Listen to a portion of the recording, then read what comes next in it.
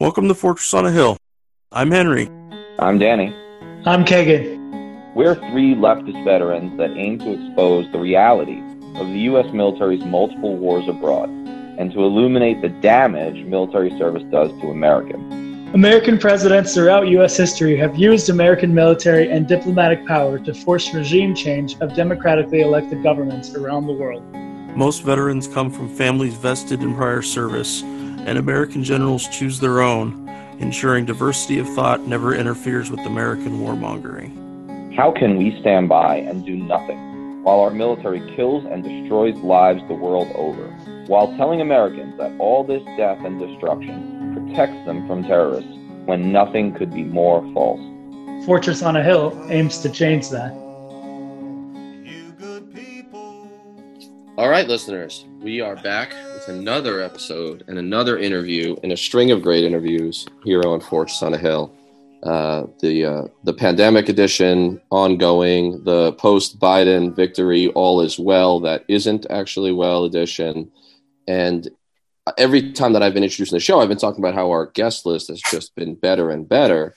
And we've had a heck of a run. I mean, this last year with guests. And actually, you know, Roxanne was one of our earlier guests when things really started getting strong, you know, when we started getting some really prominent authors and activists and veteran figures. And so we had talked when Roxanne Dunbar Ortiz was on our show months back that we would have her again because it was one of those great episodes where we felt like we didn't cover anything despite covering everything because it was such a good conversation. And so we're lucky to have her back on today.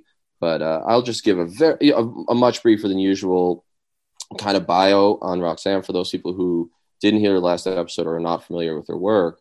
But she is a historian, author, memoirist, speaker, longtime activist in just a number of different areas and issues, and an incredible backstory that we talked a lot about in the last episode. So go back and check it out.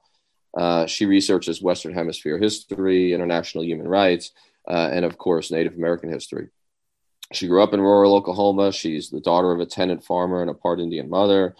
She's been active in the international indigenous movement, okay, not just here in the United States, for more than 4 decades, known for her lifelong commitment, you know, to social justice issues, international and national. She got her PhD at the University of California in Los Angeles, down at UCLA. She taught in the newly established Native American Studies program at Cal State, Hayward, and helped found the departments of Ethnic Studies and Women's Studies.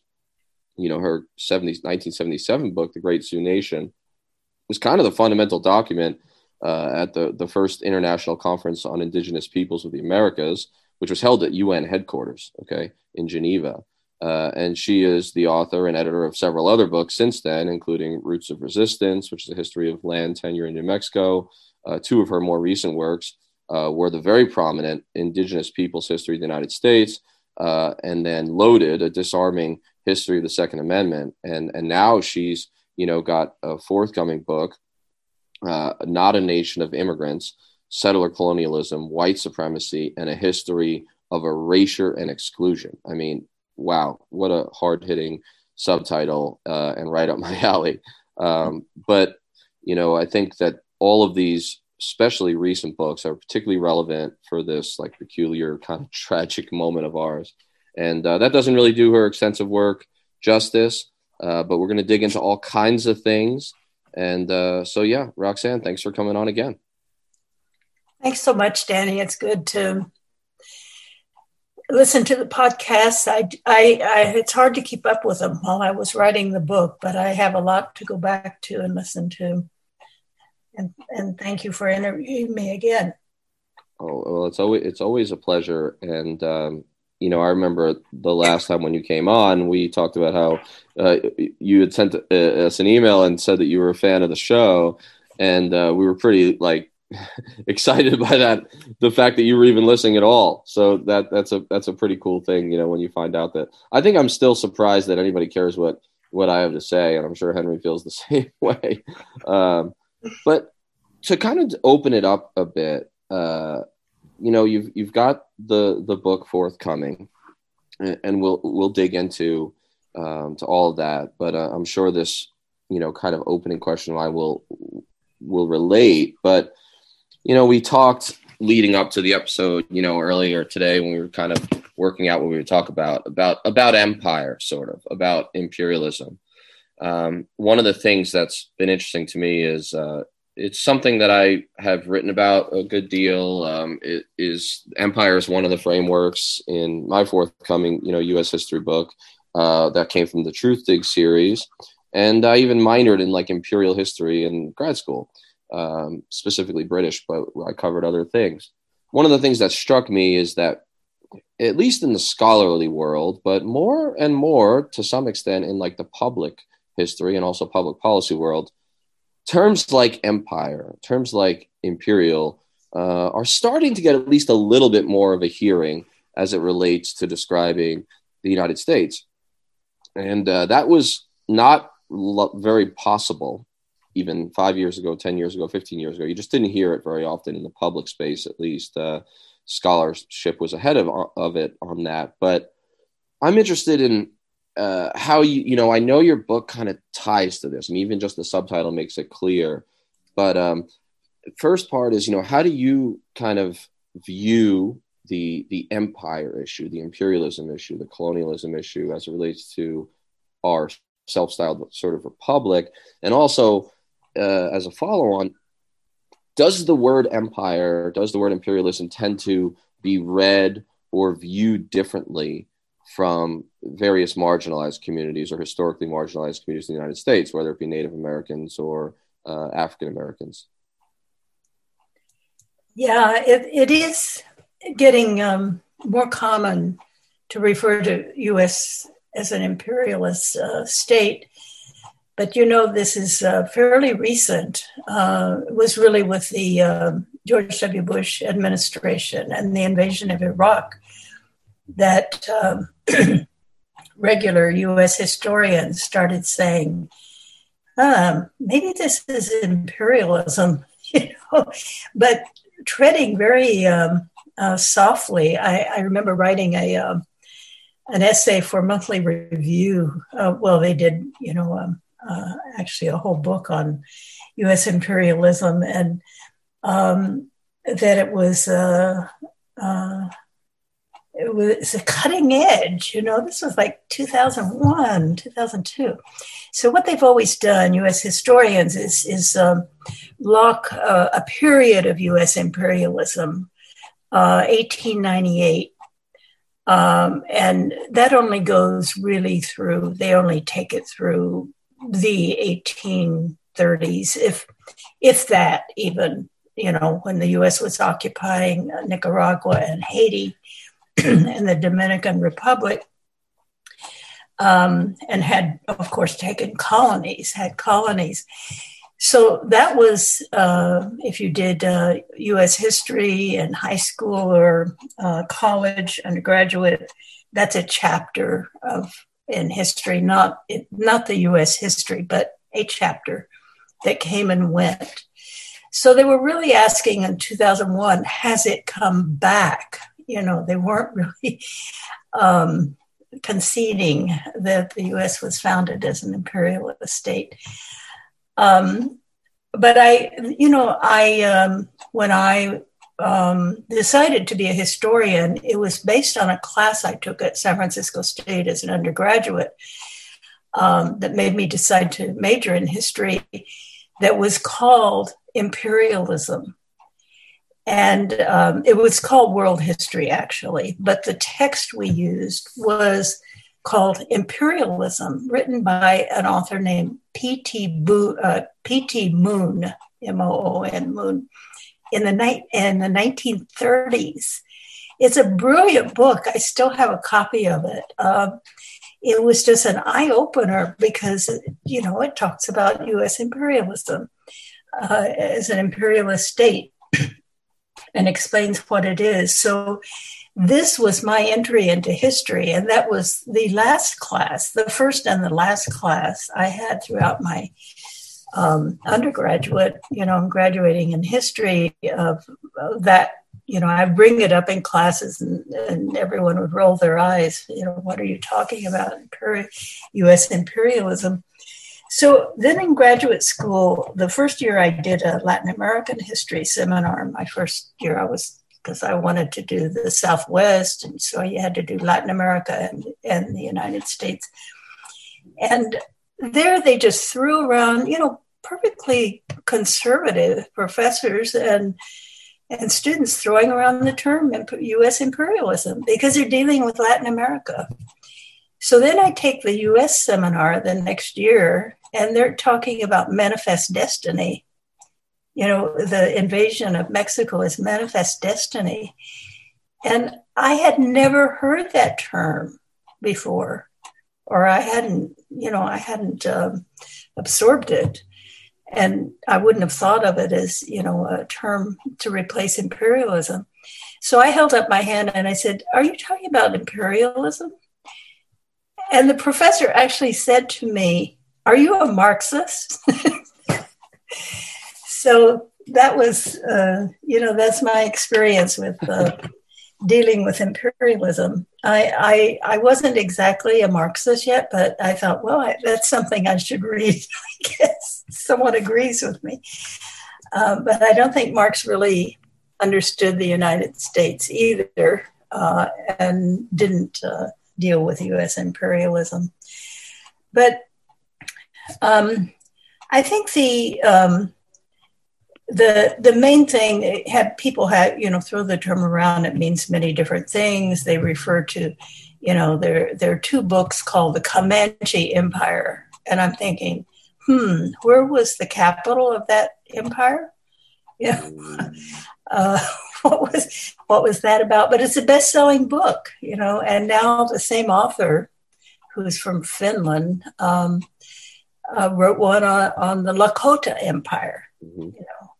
Don't know where that capital was either, but it does get thrown around. But I think it has to be attached to capitalism in the last 500 years to make any sense. It had its predecessors, in the Roman Empire, and then of course the Holy Roman Empire, far more imperialist than they're the ones who sent Columbus out, much more imperialist than the previous Roman Empire. But the United States became an empire as a settler colonialism, the first settler colonial state based on capitalism. The British had colonized Ireland and settler colonialism, but that was the precursor to, of course, their other imperialism. But Ireland wasn't then made it was colony. Whereas the United States, the colonies were not really colonies. They were, it's a misnomer really to talk about the British colonies in North America. They were extensions of the British Empire. They were British people, they were not colonized by the British. They were the British colonizers. So they were colonizing the native peoples and of course, Africans, enslaving Africans.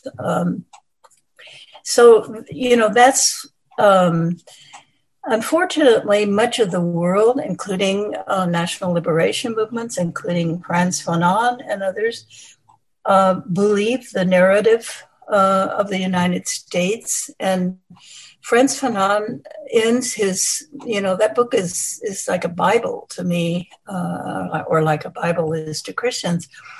But he ends it with this plea to the decolonization movements in Africa, taking the U.S. as an example of a country founded in revolution that went off the tracks, and that is so disappointing that Fanon could not have conceived, that's why we're in such a mess. Not only do the citizens of the United States and anyone who's political, including most people on the left, not deal with the real U.S. history, but the whole world has this image of a struggling little colonies of Britain rebelling and creating this beautiful, perfect democracy that went off the tracks, in this way or that way. But it was really a split in the empire. It was sort of like the Civil War. No one would call the Confederacy a colony that split off. It was a split in the U.S. empire, because the Confederates were just as imperialist as the Union. They wanted to make states out of Nicaragua and Honduras, make U.S. states out of them. And we're already sending, before and during the Civil War, actually trying to create settlements there. So they were imperialist too. So that was a split in an empire, just as the United States split from Britain. Once they won, they canceled all their debts. They were in debt to merchants, huge debts they all held. They had to win, or else they were bankrupt as individuals. But what they didn't, they had personal wealth, but they didn't have a resource base for capitalism. But they had the conception of capitalism, and that is embedded into the Constitution itself. So the commodity, capitalism requires commodification of goods, of all goods, and making it into a saleable unit. So the only immediate resource they had to commodify, to create wealth, state wealth, not just individual wealth, was land. And that land, of course, belonged to the native people. And so the Northwest Ordinance, the land ordinance they devised in 1787, right before the Constitution was based on it. The land ordinance is the most important document in U.S. history that hardly ever gets taught. It's the outline for taking the continent. It's the maps even to the Pacific. And of course, half of Mexico, actually, I think almost all of Mexico is included in those maps as a destination.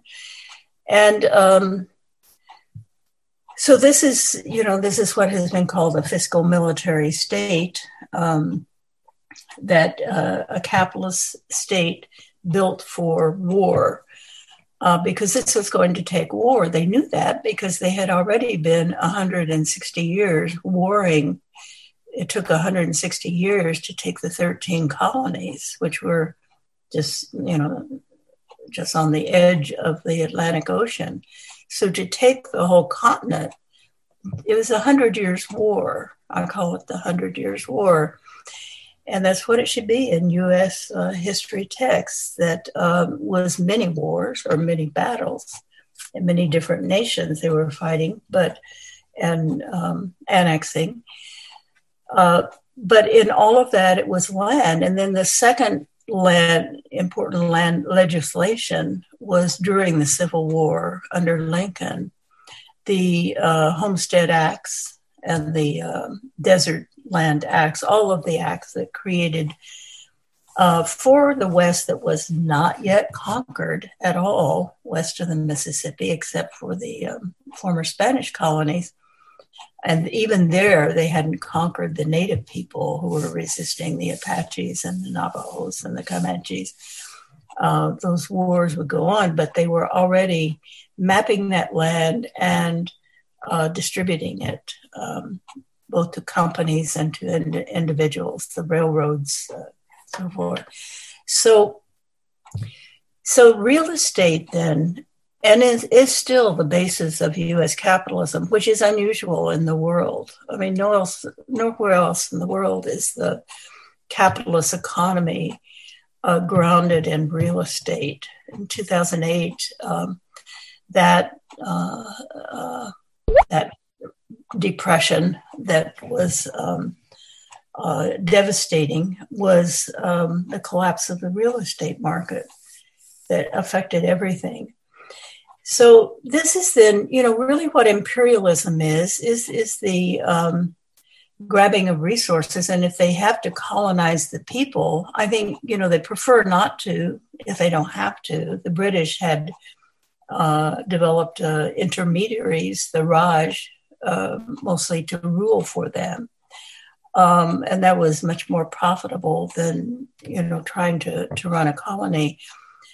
But the United States created settler colonialism as a way of building, the capitalist state and the military power to then move overseas.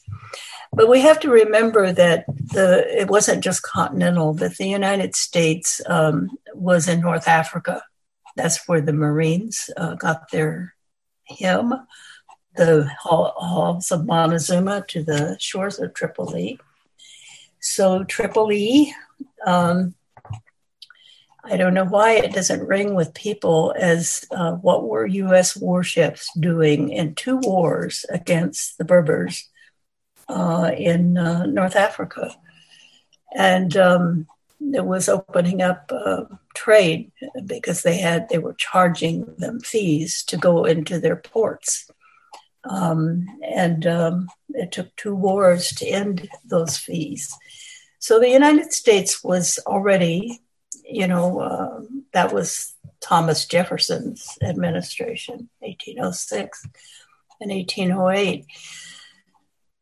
So that's my, my sort of, excuse me, I thought I had turned my phone on. Oh, no. That's my short course on imperialism. Sure. Well, as one quick follow on before I let the other guys get a word in edgewise, which is never my strength. I'm interested in so much of what you said, and I've got sort of my own take on it that I think is, it's in line with a lot of scholars and pretty similar to what you're mentioning here. And I think it's so important the way we phrase the empire thing. As a side, it's funny that they asked you if you were a Marxist, because it seems like I get asked that question every time I say anything about human decency or justice. Like, people are like, whoa, what you just said sounds like something Jesus would say. Are you a communist? So that's like a fascinating aside. But I think that what's interesting, 2 things jumped at me that you said. One was that, even certain like foreign liberation movements, international figures that are, otherwise, on the side of justice and rebellion against, injustice, often don't really understand the United States, including Marx to a certain extent, as you mentioned. And it does seem to me that not just the American citizenry, but to some extent, although it's changing, but to some extent for a long time, the international community also fell for the myth of America. And so much of what you're describing is sort of deflating much of that myth. And the second thing that really jumped out at me, I think is important, I'd like to hear a little bit more on from you is you mentioned that what I've called, so when people teach American history, the only era that they are even willing to think of calling it American Empire is, like you said, from about 1898 with the Spanish-American War, when we kind of jump overseas to, take the Spanish Caribbean and Pacific colonies. Really from about there to, like you said, at most the 1930s, when we have Marines all over the Caribbean and Central America. And I've called it the imperial blip teaching, that it's taught as though America had this little blip in its history where it like dabbled in empire a little, but that was a mistake. That was an anomaly. When in reality, as I often argue, and I think you largely agree, the United States is sort of an imperial entity from the start, even as colonies, a settler colonial enterprise. And I gave a lecture, like a guest lecture yesterday on Wednesday on the Mexican-American War for a libertarian outfit. I'm big on the libertarian circuit for some reason. And I was describing this, the different phases, and talking about how, well, one of the first real regime change wars in American history, that phrase is big now, right? One of the first regime change wars was against another republic, right? Our neighbor in Mexico. And it's interesting because it's that war which creates from sea to shining sea. In other words, that's not who we really are quite yet until we take a third or more of the northern part of Mexico. And it's clear from looking at the documents from his administration and the comments in the Democratic Party hack newspapers that the Mexican-American War wasn't ever really about Texas. The real prize for Polk, the president, and for the Democratic Party stalwarts in general was California. They say it like it's really about California, like getting the Pacific. And of course, you can't have, you probably don't have the Philippine invasion, occupation, the imperial blip, so to speak, that mythology. That doesn't happen unless we become a Pacific power. And we become a Pacific power because of that first phase of empire, either seizing land from Mexico or colonizing and displacing and murdering Native American peoples. And of course, also sort of colonizing and creating second-class citizenship for the Mexican peoples of the Southwest. So I'd be interested if you could, kind of talk about why you think that imperial blip, as I'm describing it, if you agree, why that's a problematic way of teaching it, and then that first phase of empire surrounding the Mexican component. Yeah, that, getting to California, which was, of course, 1887, the Northwest Ordinance was definitely, they had to get to the Pacific, and the Spanish Empire was in a way. So Thomas Jefferson also sent out Pike, Zebulon Pike, Army officer, spy, to accidentally get arrested by Spanish officials. Mexico was not yet liberated. They were just beginning their national liberation movement that didn't succeed until 1821, a really brutal 10-year war. But Pike was taken all the way to Mexico City from that area called Pikes Peak, where he was detained. And he was a map maker. He was a spy. So imagine he had this whole trip. It took a month, to get there to Mexico City to be interrogated. And he was mapping the whole way. And that was later the path, that the first, the northern invasion took place. There was an invasion by sea, of course, the Veracruz. But what, Walter Johnson, the historian at Harvard, Walter Johnson's new book on St. Louis is really important reading, because St. Louis was the outpost for imperialism very, very quickly by the 1830s. And there, Thomas Hart Benton and his son-in-law, John Fremont, these people who were urging, getting to the Pacific, they were obsessed with China, getting to China. And when I read his book, and of course I already knew some of that from taking, the Age of Jackson history, it wasn't until I was writing this new book and I got to the chapter I call Yellow Peril of the Chinese immigration and the history behind it, that I found that obsession with China goes back to the Middle Ages, that it's a strand in Western history of the paranoia about China. It explains so much about, this China bashing today, and the Wuhan flu, and this and that, and they called it Yellow Peril. The Austrian Archduke, or whatever he was, the leader of Austria, had a dream, that the Chinese took over, and he called it the Yellow Peril, but it existed long before that. And then I realized that Western Europe, is not a continent. It's actually a peninsula of Asia. And they, their imperialism, which was bred there with the Crusades, is, it's a kind of internalized self-defense, like of having to kill first.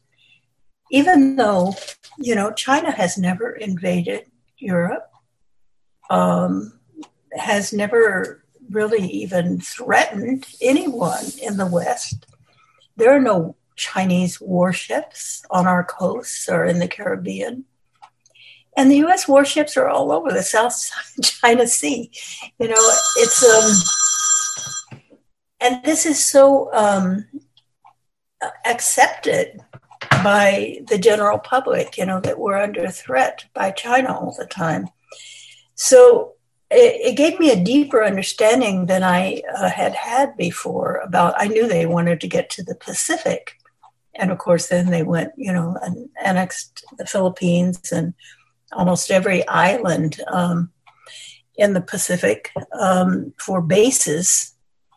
And it is an empire basis, and that's really important. David Vine, I don't know if you've read David Vine's work. He has a new book out. Yes, I have. It's excellent. Yeah, he's really, really good in understanding these 700, 800 bases that the United States has. So it's unique in that sense of being an empire of bases that has avoided having to, after the Philippines, of actually a permanent, having colonies to deal with. So they overlap colonialism and imperialism, but they're not, they're not always, there's always imperialism, but not always colonies as such. Although there are people on those islands, of course, that in Guam, there are the Chamorro people that, the indigenous people who are very oppressed by it. So it is, a form of colonialism as well. But I think that, I don't know if you all have looked into it, how much in the military subconscious you might detect that fear of China and the Chinese hordes and, the Yellow Peril. Have you detected that all in your military experience? Well, I'll just open with absolutely. And in fact, if you haven't read it, I'll shoot you an article. Andy Bacevich wrote a pretty good piece, West Point grad, big time anti-war guy now who runs Quincy Institute, who's president over there. He wrote a piece based on the Army wrote this document, published it this year, basically all about finding a role sort of for the Army in this Pacific new Cold War, because that's always been sort of an Air Force and Navy dominated theater, at least since the Korean War. And what he detects in reading this document is that not only is there this alarmism about, like a new Yellow Peril of sorts, but that each of the service branches of the military is like looking for a role, because from a parochial standpoint of the different branches of the service, everybody wants in. on this like future conflict in order to like protect their budgets and their relevancy. But I have definitely noticed that there is a culture, like an assumption that China is an implacable foe and that we will have to do something about China and that it will be a military something. The question is at what level and how far it goes. But it reminds me of when I first went into the Army, and BT and Henry, you jump in at when I'm done here. I'm talking about if you had the same thing. But when I first came into the Army in 2001, in July, in basic training, so before September 11th, and for years after that, we were still shooting targets with red stars on their helmets, and they were called Crazy Ivans. And back then, even though the Cold War went over for 10 years, the lingering effects of it were that in the military culture, in the Army culture as I saw it, the assumption was still that like the Russians, the Ruskies were the enemies. And what's interesting is there was always a Chinese component to that because they were always like a subset of the Cold War, like a second theater, but like not quite as important. But I'm starting to see even more of an assumption that it is in fact China that's the real threat, that we spend so much time worrying about Russia, and yeah, we're still worried about Putin and all that with the Trump and the elections, but real power is China. That's the future enemy, and there's an assumption that there's a military solution. I don't know, guys, what did you think about that in your time in the service regarding China and Russia and such? One of the first ranges I did after I got to Fort Lewis, following basic training, I was getting ready to shoot the Mark 19, which is a grenade machine gun, essentially. It shoots grenades very fast if you can get it to keep shooting. But my platoon sergeant was just kind of encouraging people as they were up on the line, and I remember him screaming out, "Kill a commie for mommy!" And I was like, at first I didn't understand what the hell he was talking about, and then I thought about it for a while, and it's like, okay. But this was 2003. So, yeah, that stuff lingers an awful long time. Yeah, 2005, 2006, we were still heavily into the Russian invasion problem, seeing the Crazy Ivans, and all of our tactics are still being based off of fighting the Cold War, as opposed to, we're several years into fighting in Iraq and Afghanistan now, and we still haven't changed our tactics and our doctrines yet. It wasn't really the only real training that we got for Iraq and Afghanistan was from all the reclass people who had gone through before. We had a lot of air defense artillery guys who had gone overseas to Iraq and Afghanistan, and they realized that, they were being sent out as infantry anyway, so they might as well get all the combat training, either infantry or scouts.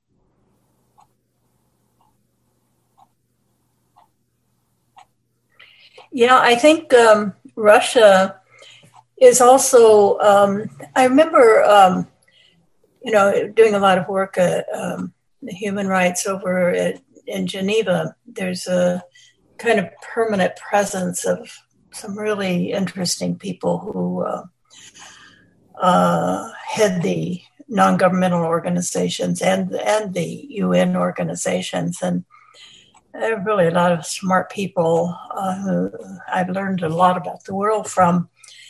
But one, Edith Ballantyne, who was certainly a mentor. She's the Secretary General of the Women's International League for Peace and Freedom.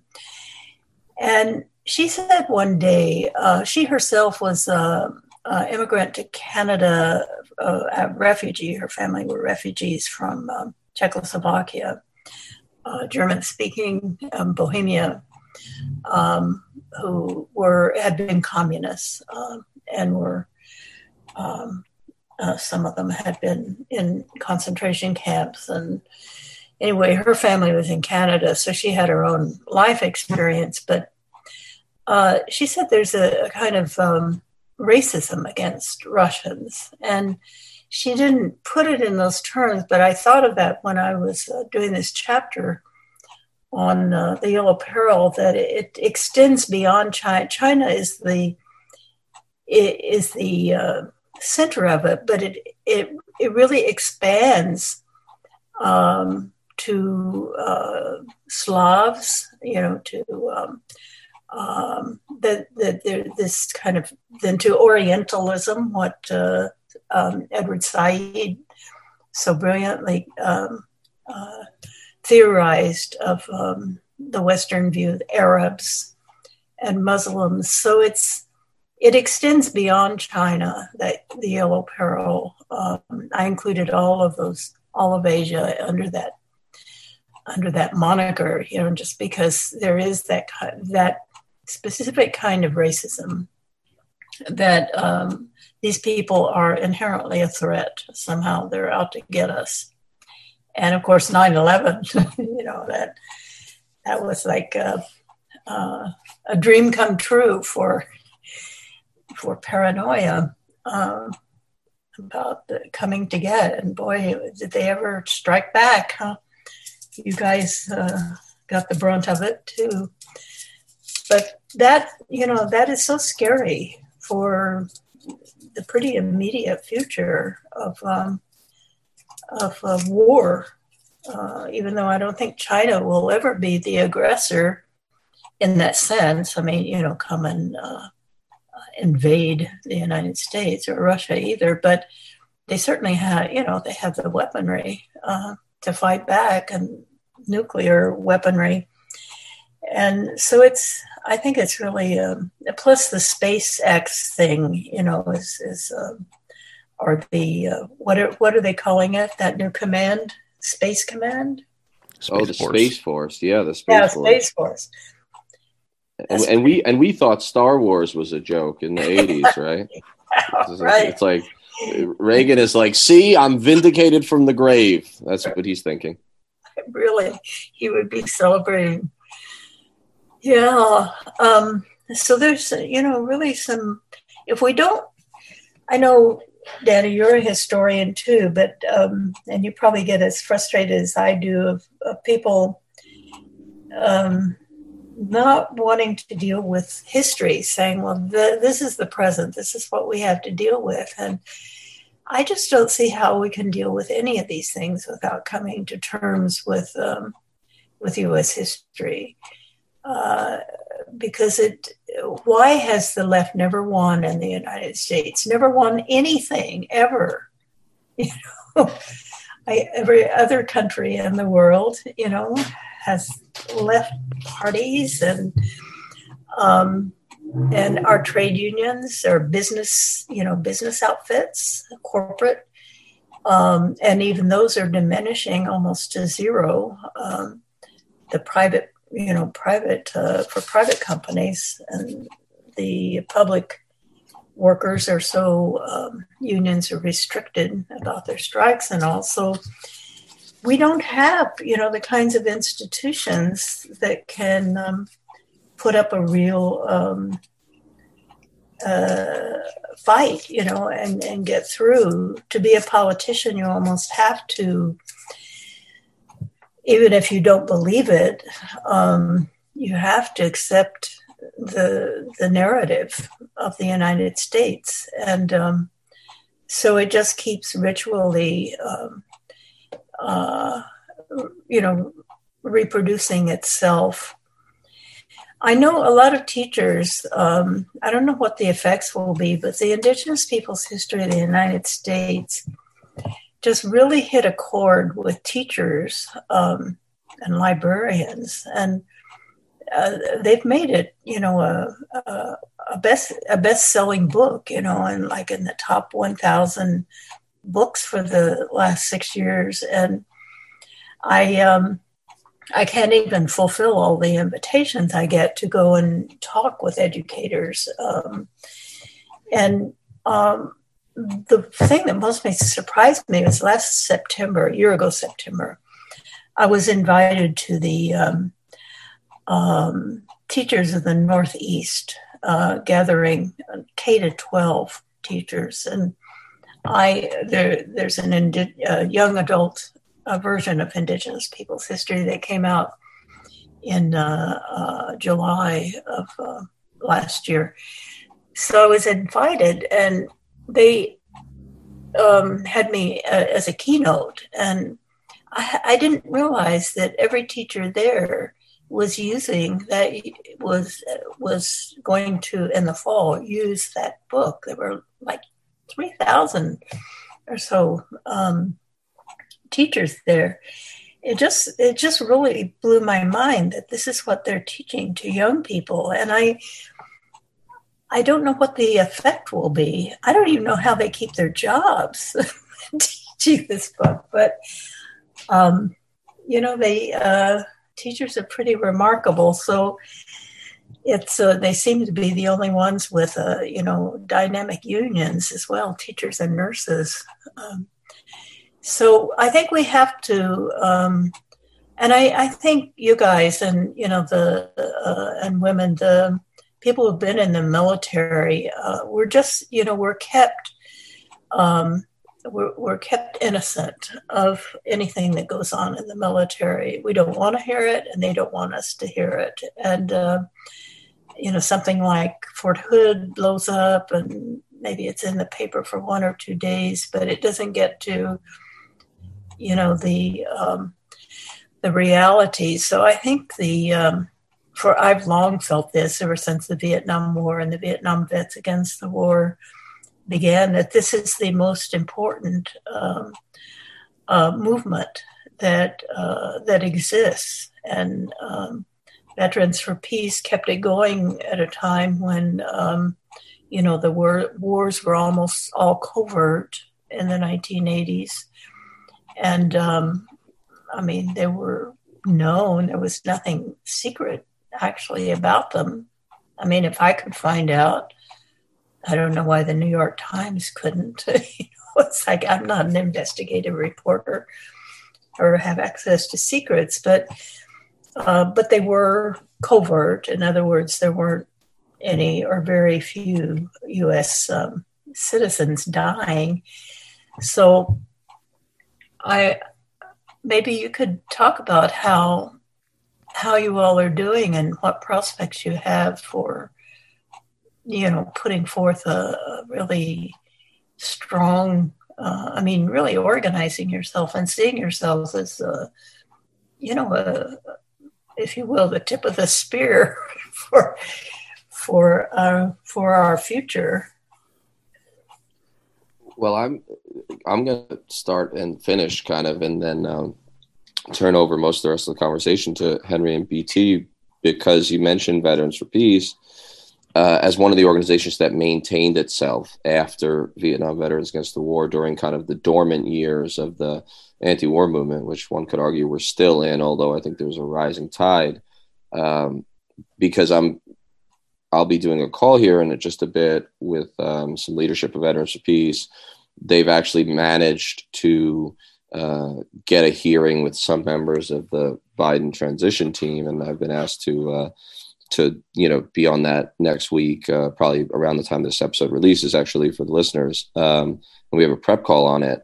I think it is important to note that there's a lot of talk today, and some of it makes sense and some of it's overblown. But I think we've all heard a lot of talk about, okay, boomer, this idea of sort of almost like dismissing like an entire generation as kind of like foggy and sort of out of touch and politically, awful and bigoted. And in many cases that's true. But I think what's wrong about it is that there's two things. Number one, it misunderstands the real gains, however small, okay, but the real street activism gains of a generation that was empowered during the civil rights and anti-Vietnam War movement that we should take seriously, because we haven't ended any wars. Not that was the main or the only factor that ended the Vietnam War, but there was serious work done. So I think we shouldn't dismiss the activism of the previous generation, but also, there were folks who kept it going, who never quit. They didn't stop when the draft ended.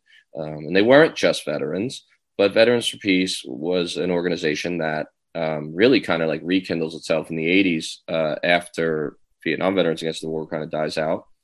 And as you mentioned, they're at the forefront of fighting against the proxy wars of the Reagan years in particular, in Central America, in anti-apartheid international activism, which was very much tied to the apartheid here at home, as well as Israel, or it should be.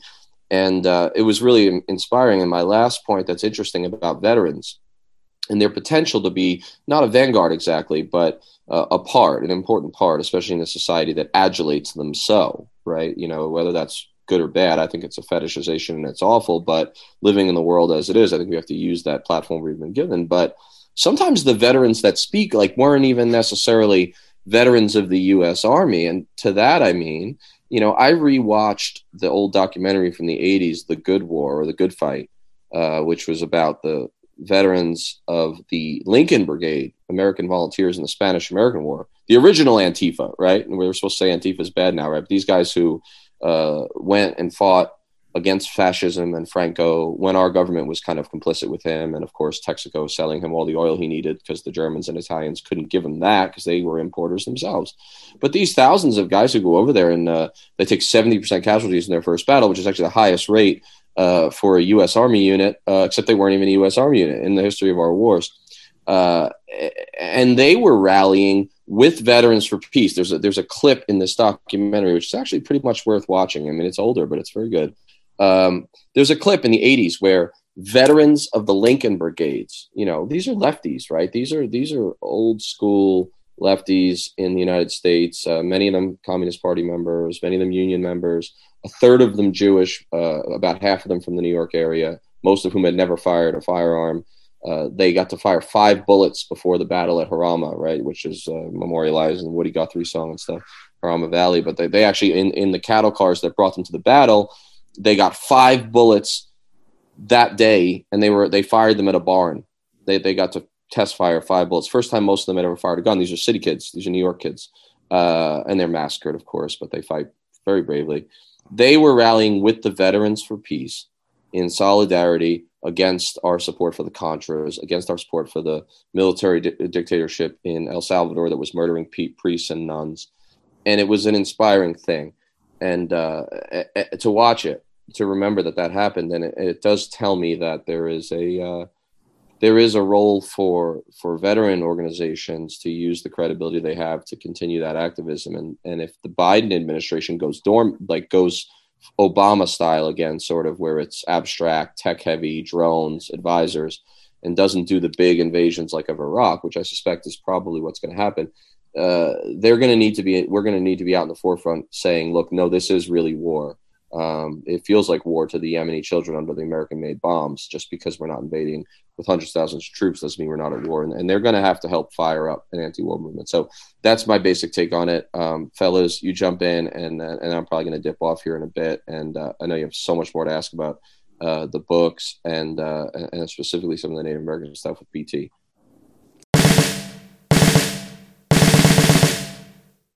The guys and I love doing the podcast.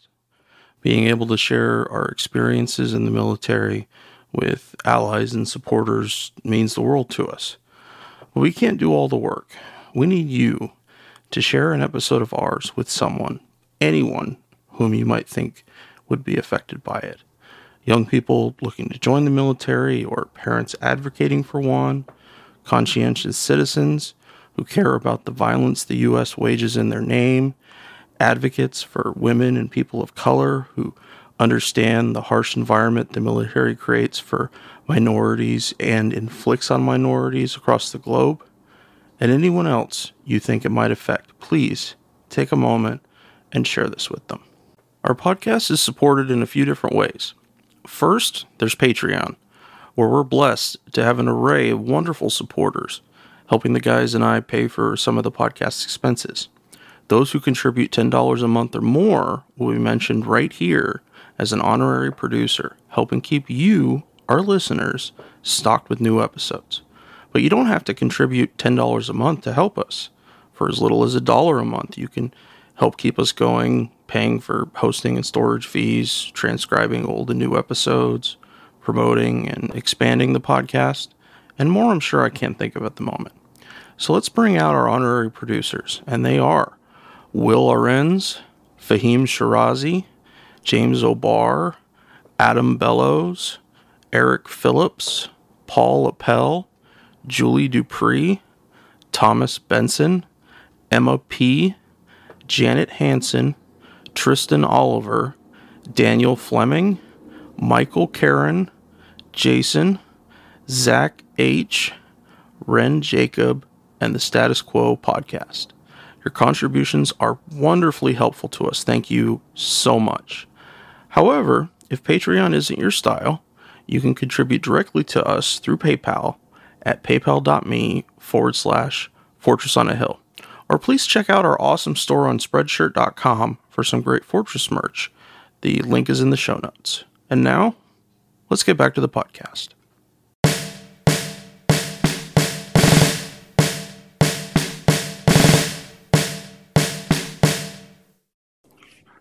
Thanks, Danny. Happy New Year. Oh, yes. I can't wait for a new year. 2020 has been rough.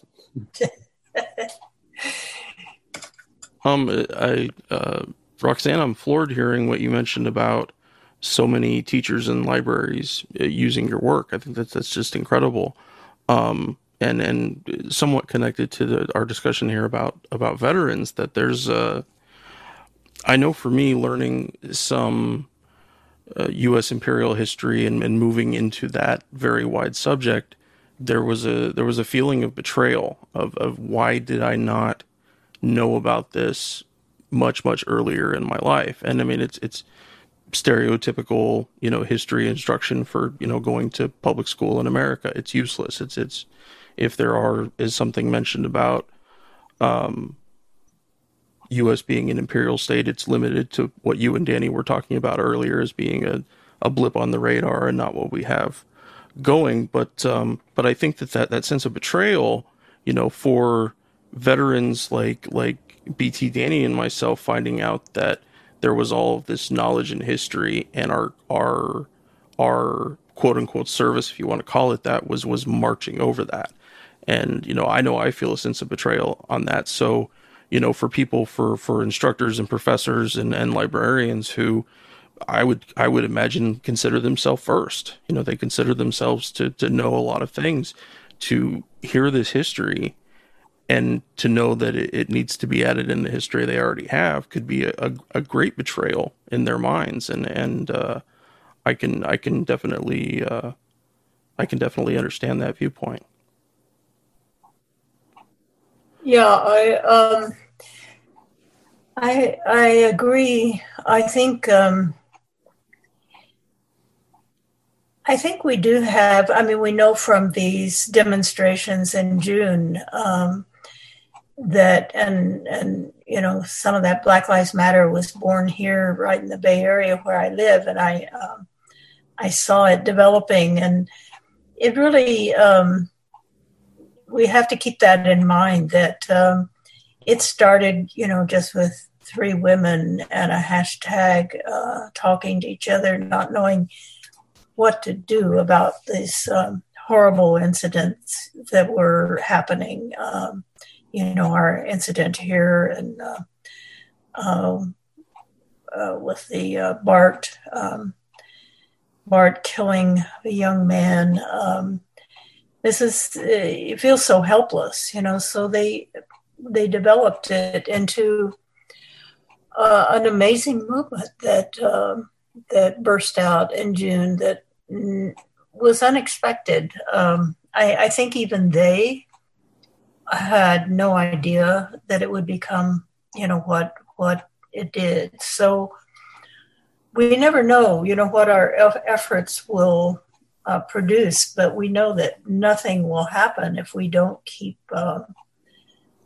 doing, something that then does have the possibility to take off. And I sometimes feel, of course, I'm older now and I'm limited in physically and what I can sustain. I wasn't able to go out to the demonstrations. I'm an asthmatic, I'm prone to the to any flu that comes around, and probably would die, if I contracted this disease. So but I gained confidence in writing the book, that because of the book, the other book having made such an impact, that so many different endeavors, make a difference. it doesn't have to be any one thing, but I do think we need organization. And I in the past, real changes, revolutions have relied upon working class, the working class as a working class, as a conscious working class. And we don't seem to have that in the United States, but actually we do. I mean, teachers and nurses are a good part of the working class. And of course, health workers, as the people age and as we suffer these pandemics and all, are probably going to be one of the largest sectors of the working class. And we define the working class as, people working on the production line or in the mines, digging metals out of the mines or the coal mines. And it's a very masculinized concept of the working class. Teachers and health workers are, predominantly women. So I was thinking that, but I was thinking on the other hand that the, military veterans have learned discipline and, some very useful human traits that are given to organizing. So I think that that's really important. BT, do you live in California, BT?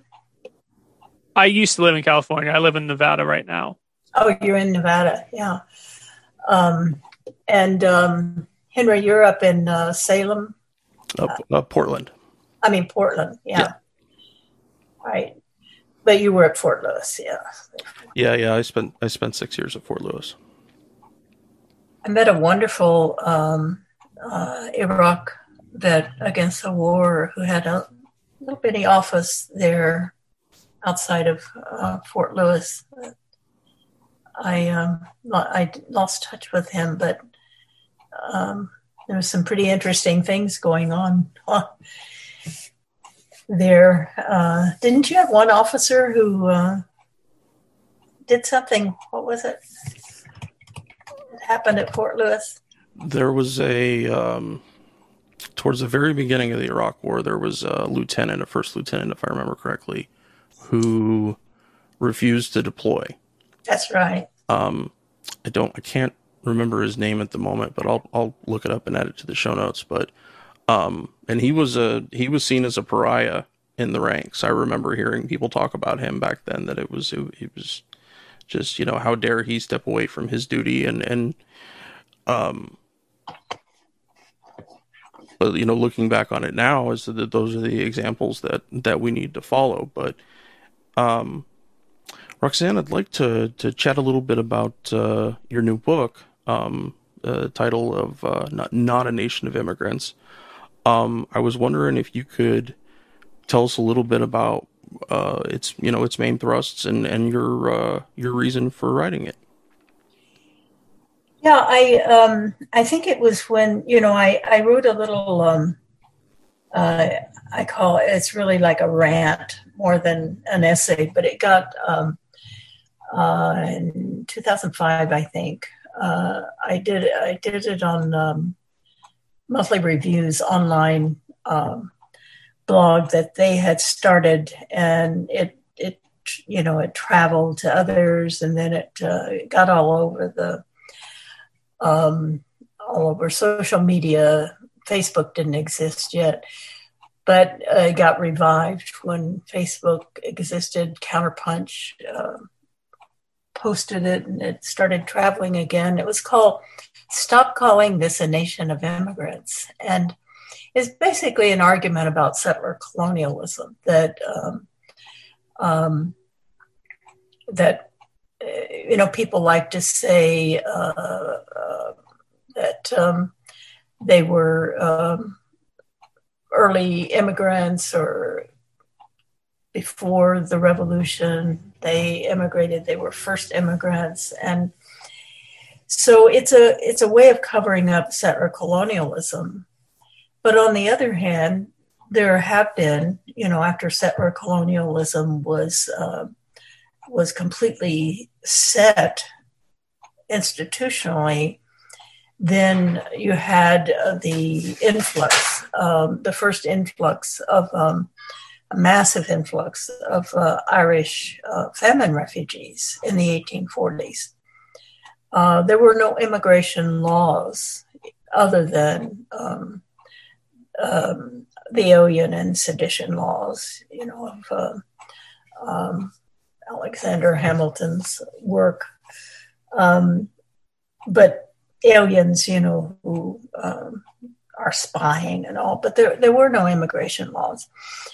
And so they just came, anyone who wanted to come to the United States just came on a boat and got off, and there they were.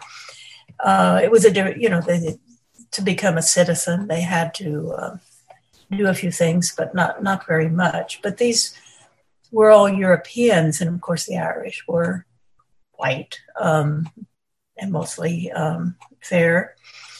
And they were terribly persecuted.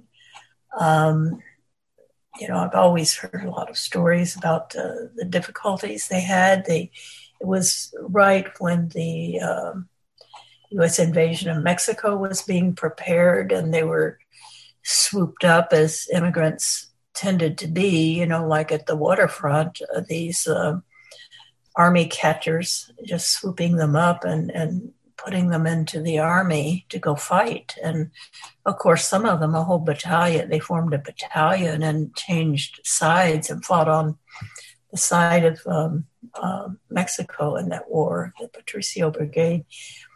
But most of the Irish, the bulk of them, did not do that, and many were killed. And so they were, they were horribly treated. But I started looking at, what I was interested in is this nation of immigrants. First of all, just that concept, and then.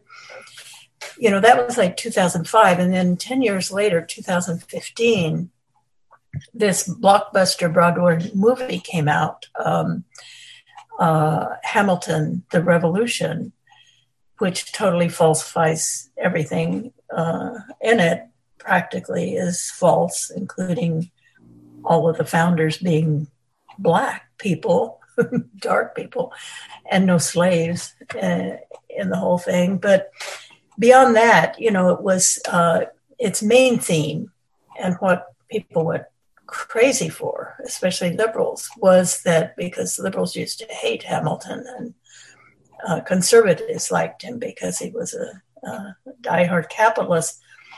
But suddenly, because he's portrayed as an immigrant, and I thought it's kind of tragic that a Puerto Rican who's colonized, a place that's colonized, Lin-Manuel Miranda, would be the one to, proclaim himself as an immigrant to New York when he was, a U.S. citizen forced upon him because he was colonized in Puerto Rico. So twisting that history and then seeing Hamilton as a Caribbean who came as a poor, shoeless immigrant. And of course, none of that was true. He was white, and he was of the elite, and he was British, and he came before the Revolution. And he was a settler, he came to go to Columbia University, and he was an elite. And he was not an immigrant. No one was called an immigrant before the Revolution. They were settlers. So, and they were all European, except the slaves who were brought from Africa. So that falsification and that renewal of a nation of immigrants. So when I started, my editor of Indigenous Peoples History of the United States at Beacon Press, I have one paragraph in that book, Indigenous Peoples History, I don't know if you remember that, if you read it, if you remember that paragraph, but it's just one paragraph where I denounce the nation of immigrants context. It's in the context of saying what settler colonialism is and how that tries to cover it up. And she asked me if I could write a book on that. And I said, sure, I'll write a book on that too. But about that, that was only 3 years ago. But what I had gotten upset about was the Hamilton musical. And I did go see it because I felt like I couldn't write about it without seeing it. And I found, fellow travelers, Ishmael Reed, who's a Black poet and writer in Oakland, wrote a one-act play, who the real Alexander Hamilton was. But I then started doing research on where did this come from, this nation of immigrants. And it wasn't hard to find out that it was John F. Kennedy, which is interesting, a son of Irish immigrants, rich ones, but nevertheless Irish. He wrote it when he was a senator, 1958. And it looks like it was it was a preparation for running for president, how to naturalize immigration by making everyone an immigrant. Because I realized once I started doing the book and researching that it wasn't at all. And I knew from my own life experience growing up in rural Oklahoma, there were those of us who were settlers. We were original Americans. My father was Scots-Irish heritage before the Revolution. They started coming in the in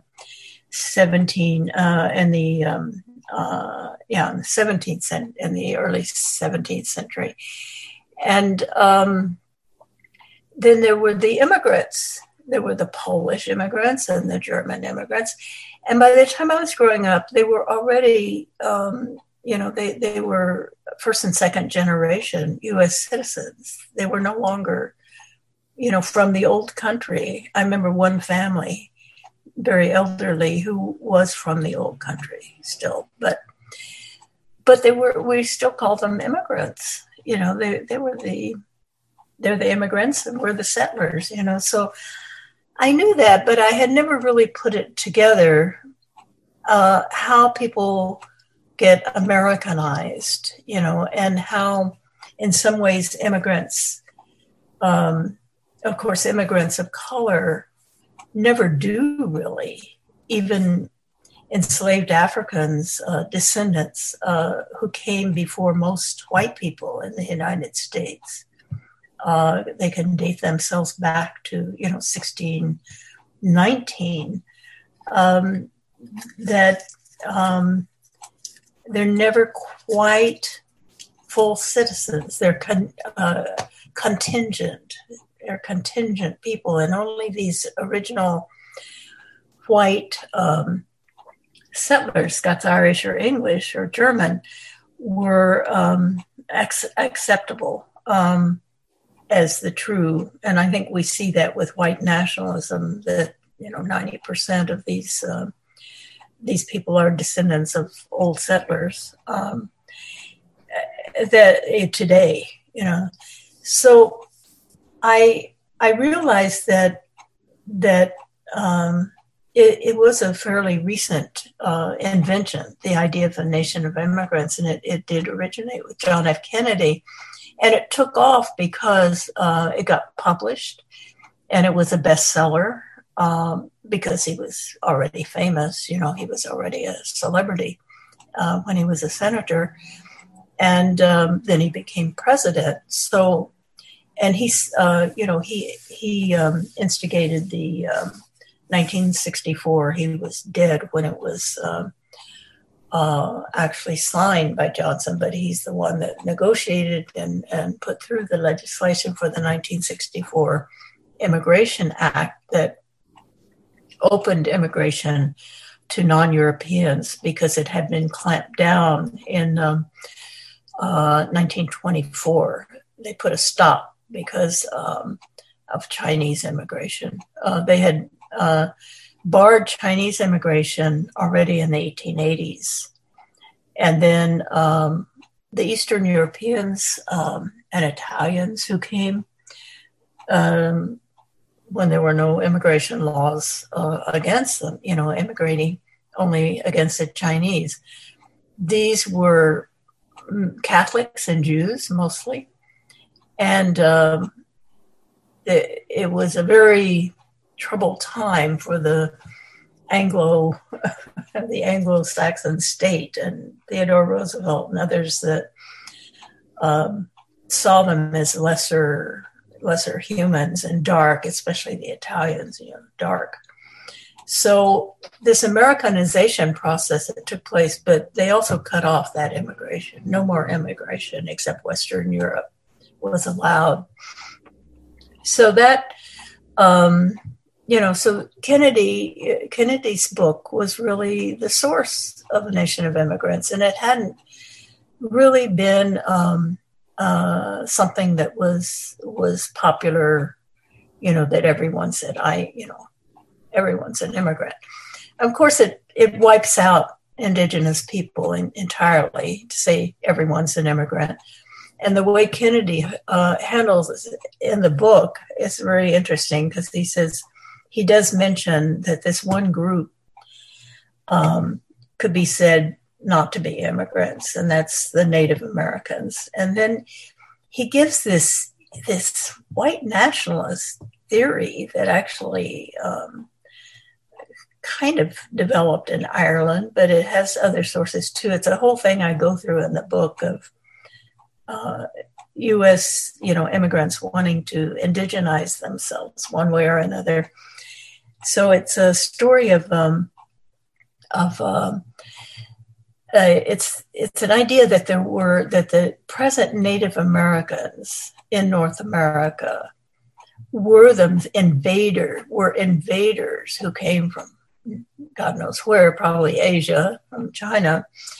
It's the Bering Straits theory. And they come and they wipe out the Aboriginal people, and who may have come from Ireland. So he actually makes himself a original settler who was killed by the Indians, his ancestors. This all sounds crazy, but it's it's really it really is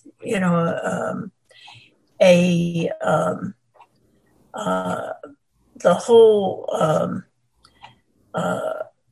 history of immigration is so fraught with oppression of peoples, and then putting them through the meat grinder of Americanizing them. So, and part of that, one requirement up until probably, the civil rights movement, it has waned, is expressing anti-Black racism as a way of proclaiming your whiteness. James Baldwin wrote about that a lot, in the 1960s, that here's someone just off the boat, can't speak a word of English, has no education, and looks at me and, 5 days later says I'm supposed to go to work for him.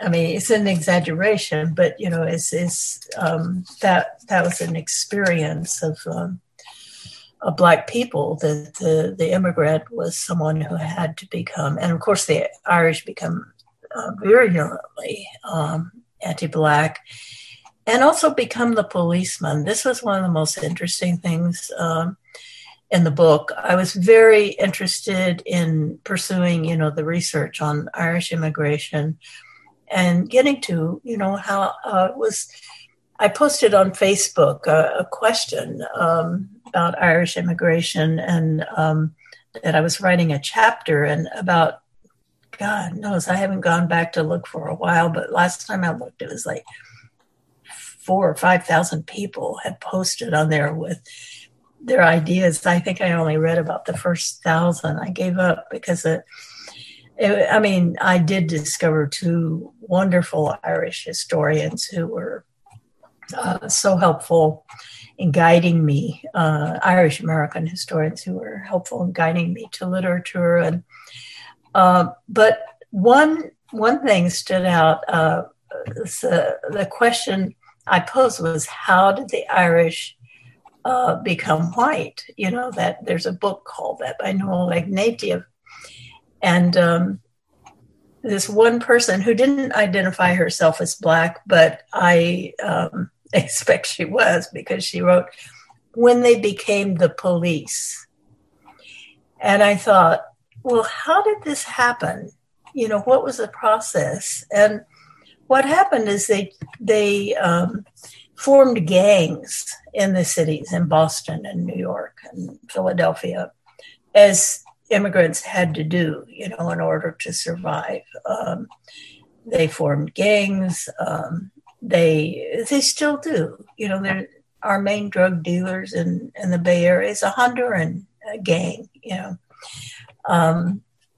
So this is, you know, immigrants have to find a way to survive. So basically the police, and there was the DiCaprio movie, Gangs of New York, that goes through some of this history.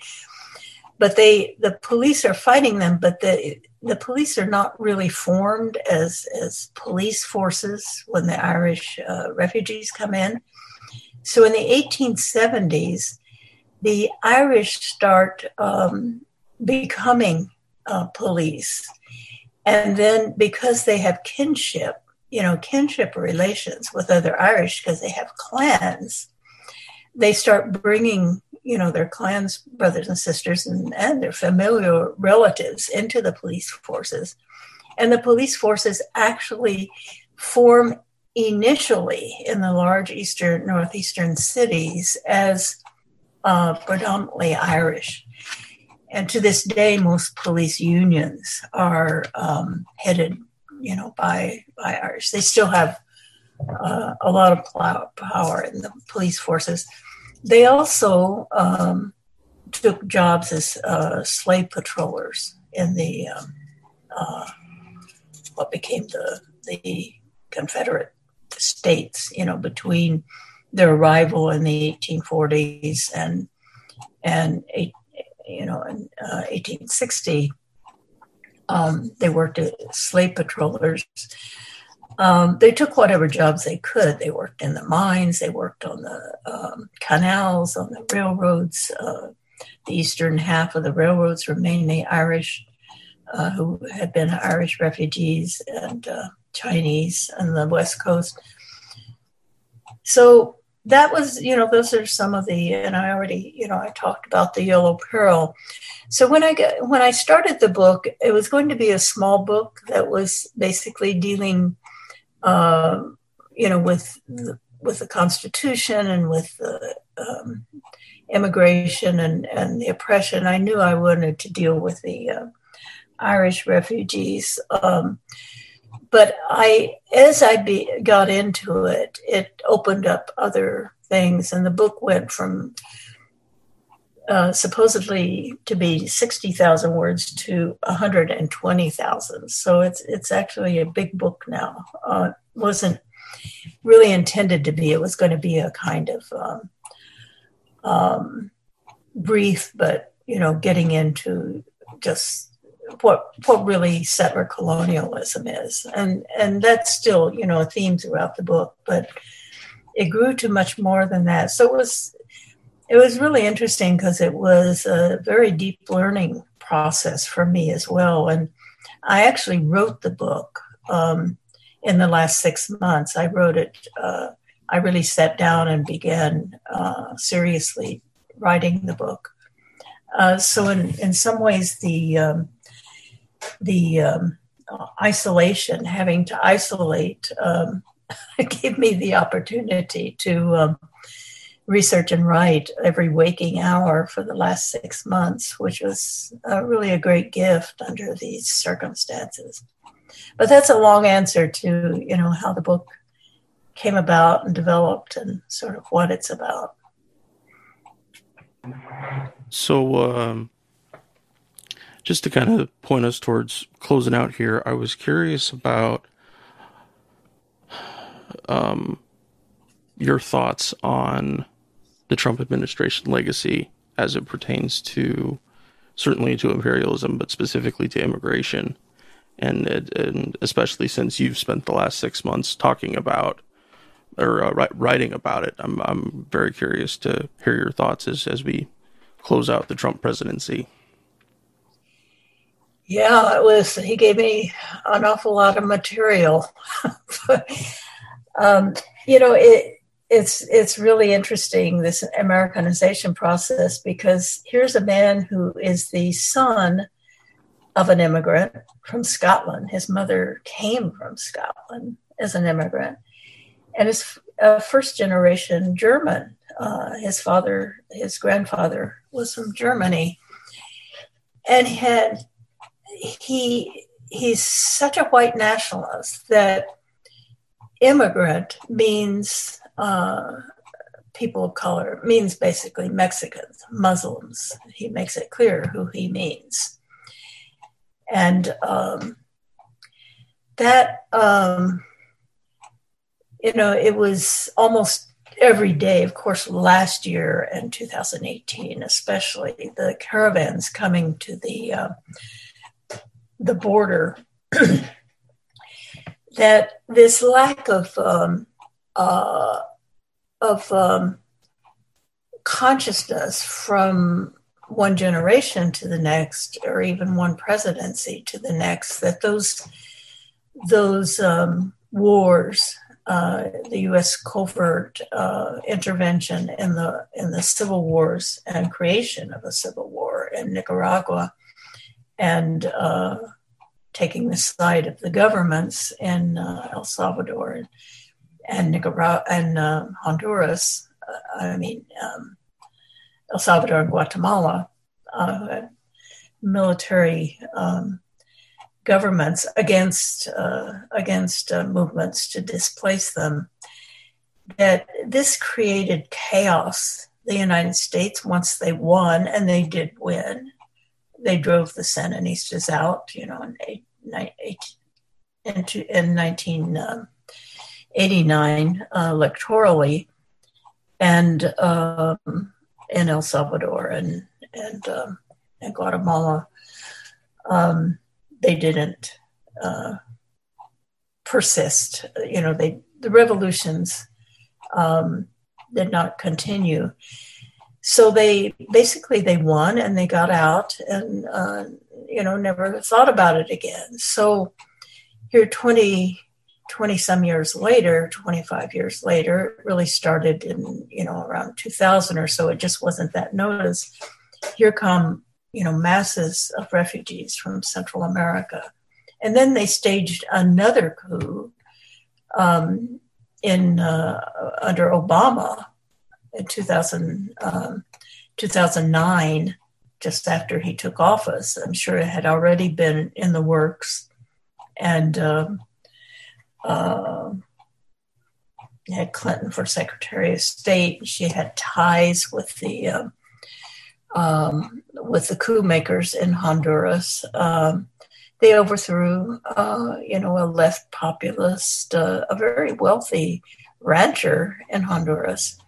But nevertheless, he decided to take a stand for the people, and was doing amazing things for a year or so, and 2 years, and then he was overthrown. So you have these Honduran. Ever since then, it's been a drug-controlled, cartel-controlled country, and so you have these Honduran caravans coming to the border. So there's no consciousness in the U.S. public of why they're coming, why they're starving, why they're sending their children, unaccompanied children, to safety from gangs, because the gangs start recruiting boys, especially when they're 9 and 10 years old, grooming them. And why would parents do that unless they were desperate? So it was bad. I mean, it was bad the whole time under Obama. He was, he's called a deporter in chief in Central America. He was deporting many more people. But Trump made it a popular cause, of hating immigrants, and touched into that thread, of white nationalism that hasn't raised its head since the 1920s and the anti-Catholic Ku Klux Klan of immigrants being the main target of.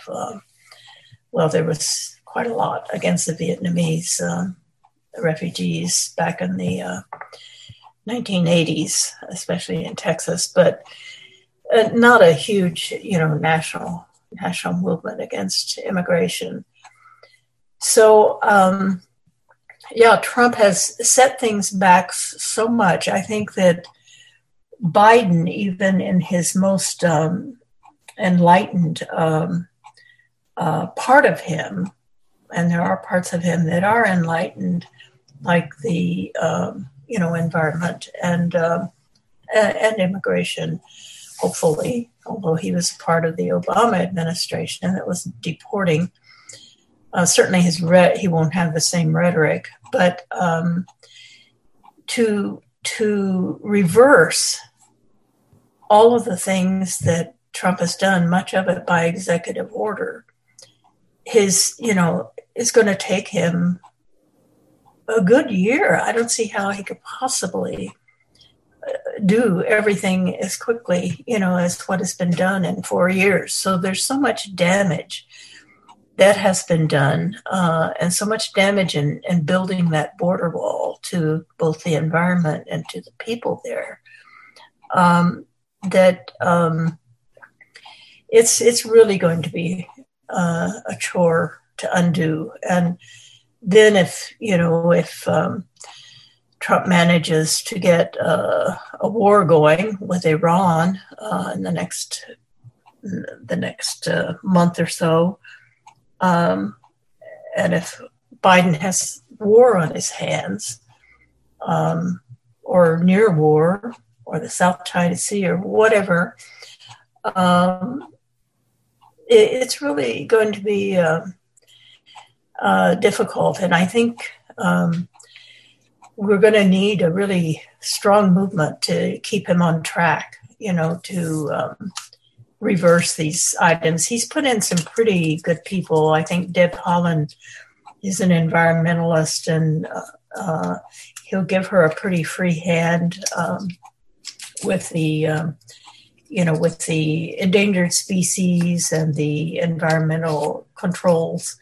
The Department of Transportation, they have, the emissions controls. And so he's putting in pretty competent people. As far as the foreign policy goes, I'm not so confident that, the Secretary of Defense and the Secretary of State are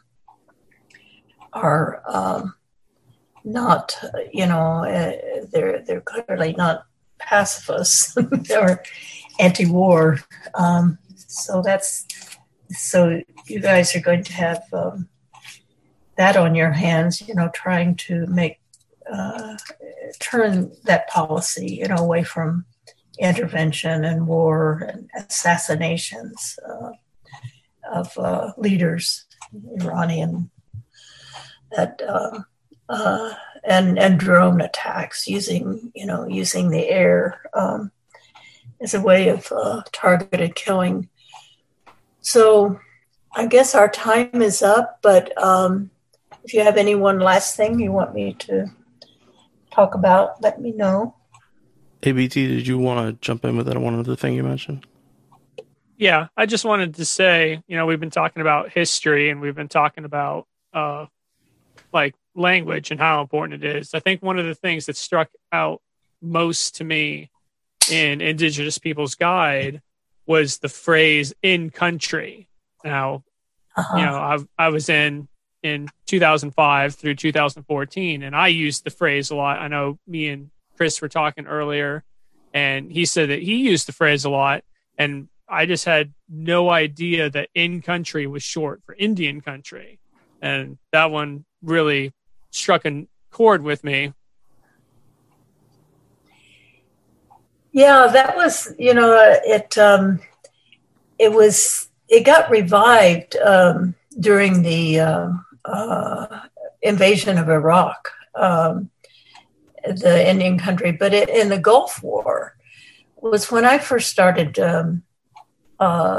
really noticing it, that it was Indian country. They weren't even saying in country. They were saying Indian country this, and newscasters were saying it. And I wrote an essay about it at the time, that it was just really, I was a visiting professor at Miami University in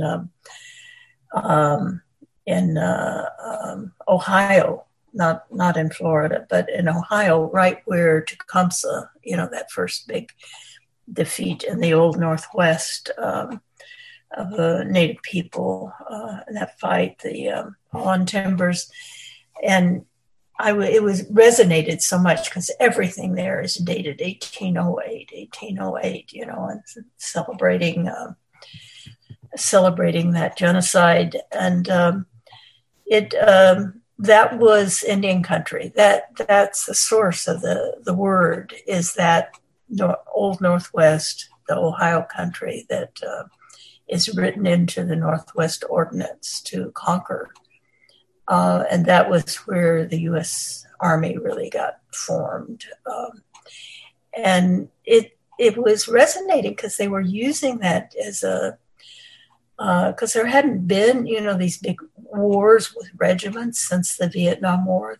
They'd all had been covert, except the very quick invasion of Grenada and the quick invasion of Panama in 1989. This was the first big war, 500,000 troops. And the country was ecstatic. When I was driving back to Ohio while after the fighting broke out, I was driving back to, serve in that visiting capacity there that winter. And everywhere I drove, there were these huge yellow ribbons draped around posts and trees and candles and windows all through, I-40.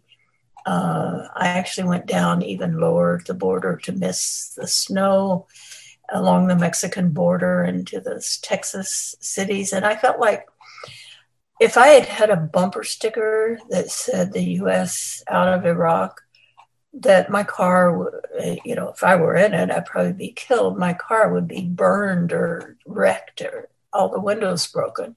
That's how much violence I felt.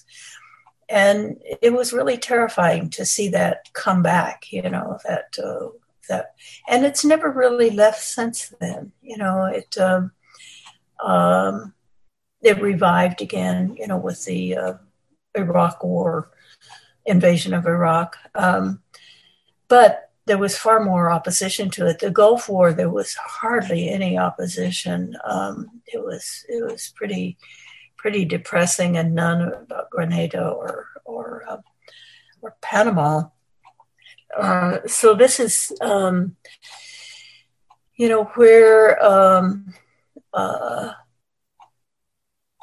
where it is today. The Indian country is sort of just still in the minds of people when they think of enemy territory. It's Indian country, and of course in Vietnam it all also everywhere. And there's a really good book that you all might want to read. That's kind of I think it's still in print, by Tom Hayden, who was a peace activist, leader back in the Vietnam War. He went to Vietnam several times and brought back POWs, and it's called I can't think of the title, but it's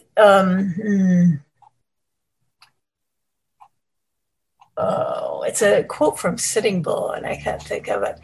But look up Tom Hayden's work and find that it tells about all of the. It was published like in 1972, 73, and I didn't know at the time. I had never heard about Indian country being a military term. And I read that book, and it's like all of the terms. It's like, when it's time for them to plant corn, and of course it was rice they're talking about, but they used the terminology of Indian country for everything. And then I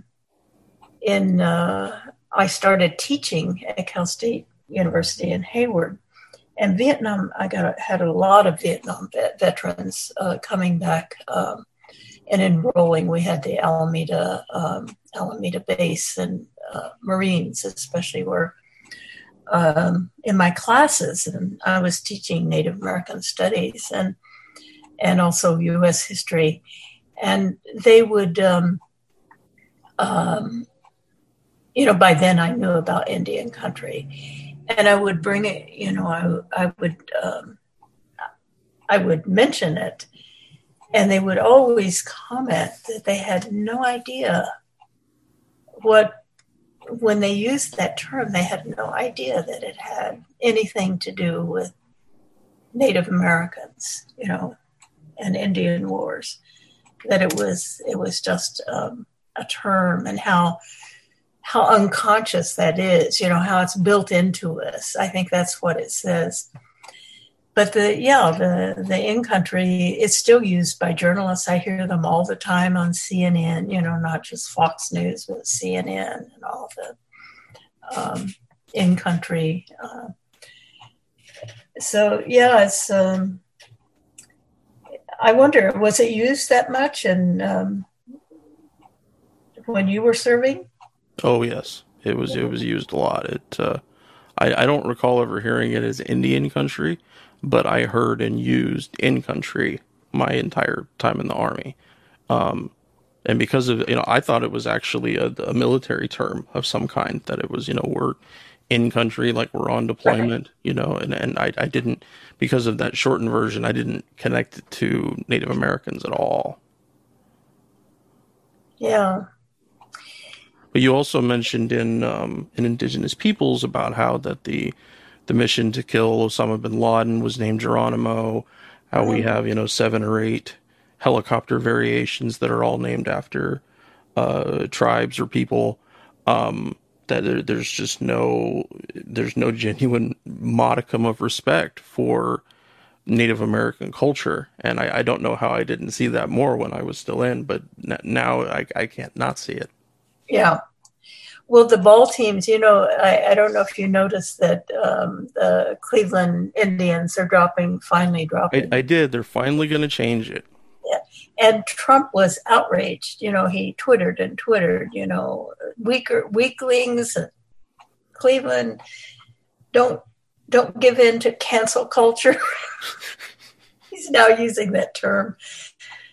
Yeah. So, of course, the Washington team, that was, they haven't yet dropped it, but next year they claim they're going to. So, but there are something like, I just saw it on Facebook, a young Native American had done this research, something like 8,000, I think he said 8,000 names of sport teams, from junior high to to the professional Mm-hmm. that are named one way or another with Indian names or as Indian mascots. 8,000.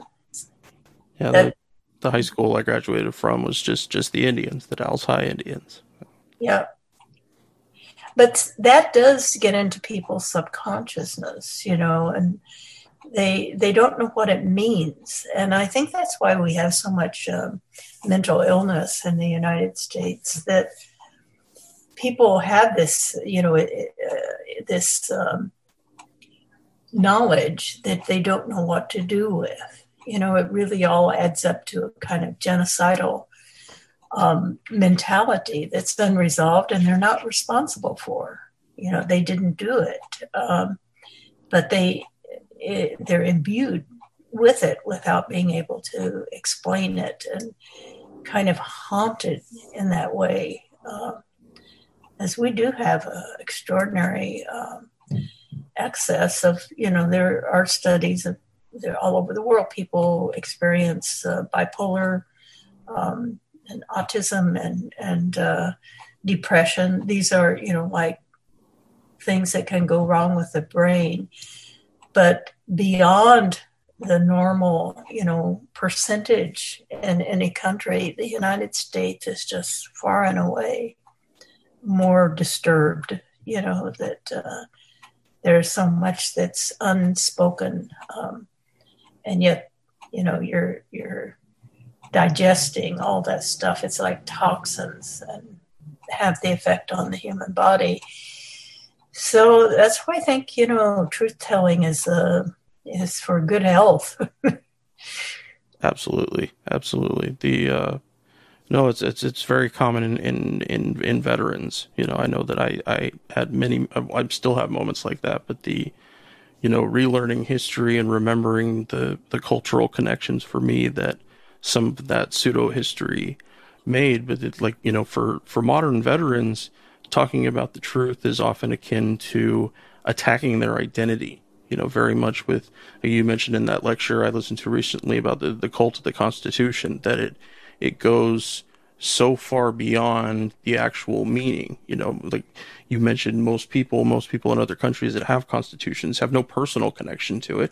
It's a constitution. It may work well, it may work poorly, but it's not something that they wrap around themselves, whereas Americans really do. And in the military, that's doubly so. So I could see, the sentimental nature of people's service kind of creeping in and refusing to let them go. And that's a personal thing they have to deal with. But it brings me to James Baldwin's mention about sentimentality and what sentimentality does to people in terms of remembrance. We don't remember accurately or honestly. We remember emotionally. We react sentimentally. Roxanne, I want to thank you so much for coming and chatting with us today. Do you have a specific website where people can go if you have a blog posts or articles or excerpts from your book or anything? I do. I don't keep it up as well as I should, but it's Red Dirt Site, all lowercase REDDIRTSITE at .com.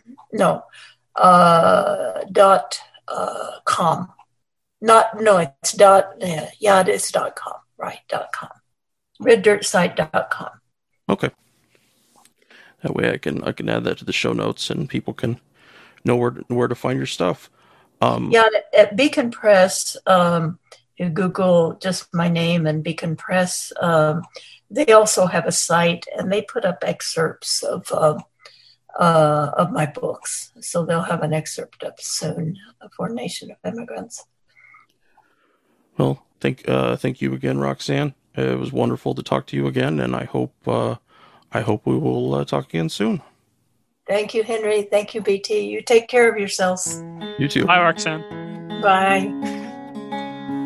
We're on Twitter at Fortress on a Hill, and also at Facebook.com at Fortress on a Hill. You can find our main blog page and our full collection of episodes at www.fortressonahill.com. iTunes, Stitcher, Google Podcasts, Patreon, Spotify. You name it, almost anywhere you listen, we're already waiting for you. And hey, we're always in the market for more Patreon supporters. Please consider becoming a patron at patreon.com. And if you're not into giving us a monthly payment, think about giving us a couple bucks on PayPal. The link is in the show notes. Skepticism is one's best armor. Never forget it. We'll see you next time. You good people, and listen to my song. I hope you'll pay attention. I will not